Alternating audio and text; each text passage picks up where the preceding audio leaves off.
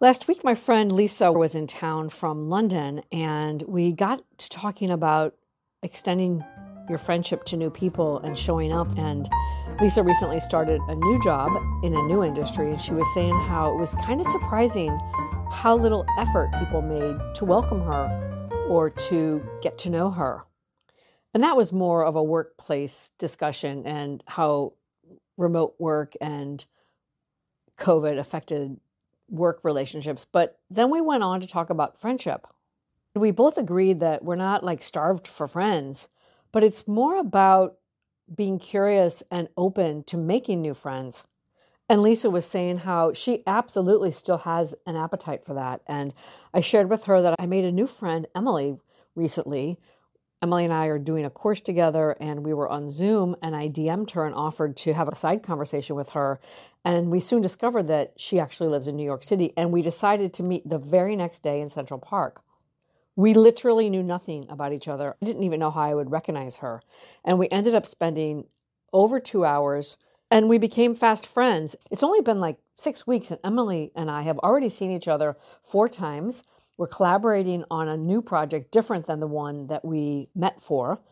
And we have this whole system of leaving each other WhatsApp voice clips where we can share our progress and each of us knows we don't need to respond. It's more about having a sense of accountability with someone and to inspire each other. So it's so cool that I found this new friend, Emily, in New York City. Now, it's not like I don't have friends, but I've been feeling a little sorry for myself. At least 4 of my really good pals left during COVID. And I kind of got into a slump. A little bit was because I was coming off of a very long-term relationship and I spent a lot of time out of the city with that person. And then COVID happened. So I've been renegotiating my relationship with New York. Part of that is being open to making new friends. I've spoken before about the fact that I don't think intimacy is a function of proximity. And I would say the same for friendship. Just because someone lives near you doesn't mean that your friendship is satisfying. It can become sort of a duty and obligation to see people, and it's hard to weed back or to scale back on the frequency of contact with people. But I digress. I guess what I want to say is that I find my new relationships very satisfying and interesting and intellectually stimulating and reaffirming. I was reminded of how important it is to say yes and to show up. I thought it would be interesting to ask Emily her experience of making a new friend in me. I didn't know what to expect, and I think you'll enjoy our quick chat about making new friends in New York City. Hi, Emily. Hi, Constance. I'm happy to see you. I'm so happy to see you. I called because I was recording an episode for my show about meeting new people and making new friends. I don't want to tell you what I said because maybe you meet new people all the time. I have no idea. So I basically just framed it that you and I met maybe 6 weeks ago, literally the day after we realized that we were in the same city, and spent a couple of hours together and have since started collaborating on a project and whatnot and seen each other like 4 times. I know we're different. We're from different age groups and different backgrounds. And I was curious to hear what your experience was of meeting a stranger and finding a new friend.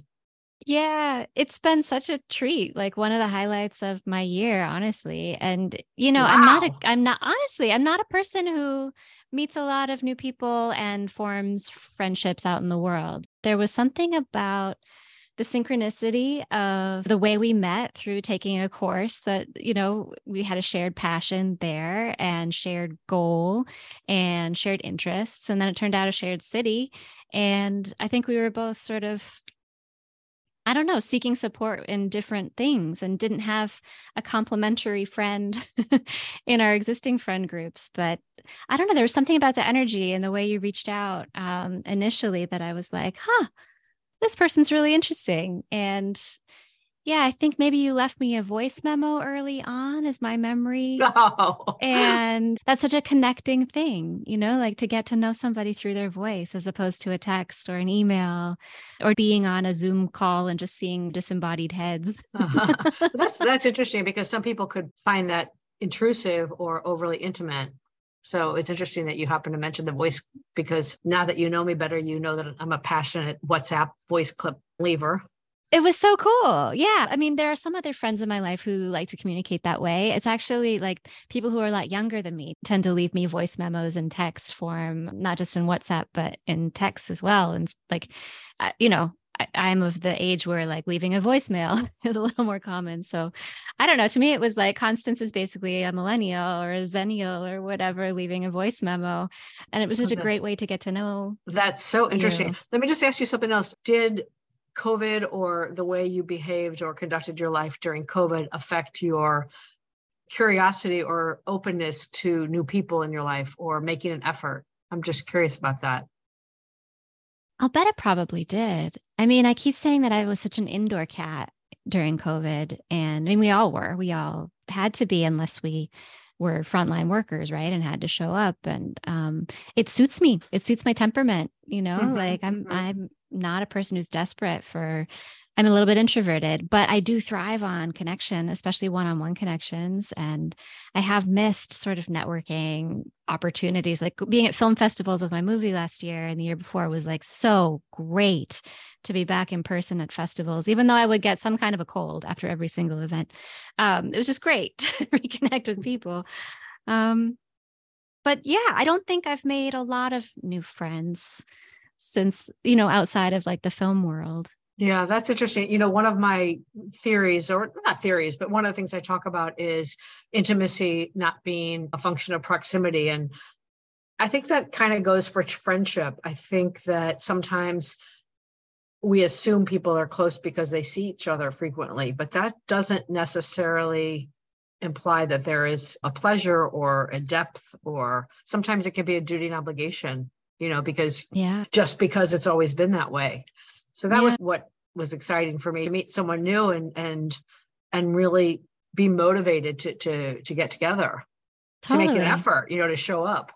And just also the serendipity of like, we both happen to be free on those dates. Like, I know you well enough now to know that that's not the case always. Like, you're a busy person, I'm a busy person. It just was like, yeah, it's beautiful weather in New York, and why not? You seem really interesting. And So what about our age difference? Did that come into your mind at any point? Well, I don't think our age difference is that great. I think I'm asking you that because I've noticed that I don't even know exactly how old you are. We don't have to say that here, but I know that you're at least 20 years younger than me. So I found that curious and also exciting and interesting, because I'm thinking, okay, you bring a different lens on the world. And I don't have children, not that you're young enough to be my child, but I don't have children. And I have this goal to meet younger people and to be engaged with younger people. So it was like, oh, look what happened. I just sort of put that out in the universe that I wanted to engage more with younger people, and Emily came popping into my life. That wasn't a consideration for you, huh? No, I don't think necessarily. It was really just an energy and a serendipity and a good feeling, like I'm a person who's always trusted whispers when they come my way. And it was a good whisper, like, this is a person that seems really interesting. Well, cool. Well, I'm really glad. But also, to jump in, as a person who doesn't intend to have children myself, I love having people in my life who are at all ages as well and have made different choices. And it's inspiring to me to meet people who, I don't know. Well, I like being your friend. I like being your friend too. And I really appreciated your Thanksgiving message. I was like, oh, we have this little love fest and we've only just met. And I think the reason also I wanted to ask you is because I see on chats and I hear conversations about people feeling like, obviously there is a certain amount of comfort and just beauty in a lifelong friend who you've known for so many years and who's seen your ups and downs. But at least in my experience, those friends are wonderful and I'm blessed to have many of them. But I have found very profound and deep relationships with people that are newer friends.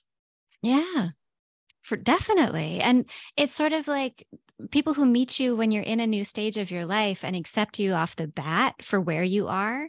There's something really comforting in that. Like, there are people in my life who I haven't told that I'm launching a podcast yet because maybe I'm afraid of their reaction. Maybe I'm afraid it might change our relationship, or they might have judgment about it. But to meet you exactly where I am and know that like we both understand that about each other and are cheering each other on is really valuable. Yeah, no, I would agree.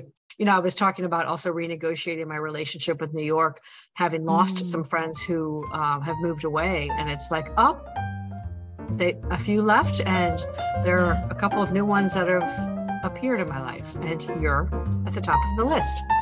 Yay. Yay. Anyway, I'm thrilled we found each other. The constant is change, right? Constant. Yeah, exactly. The only constant is change. All right, I'll talk to you soon.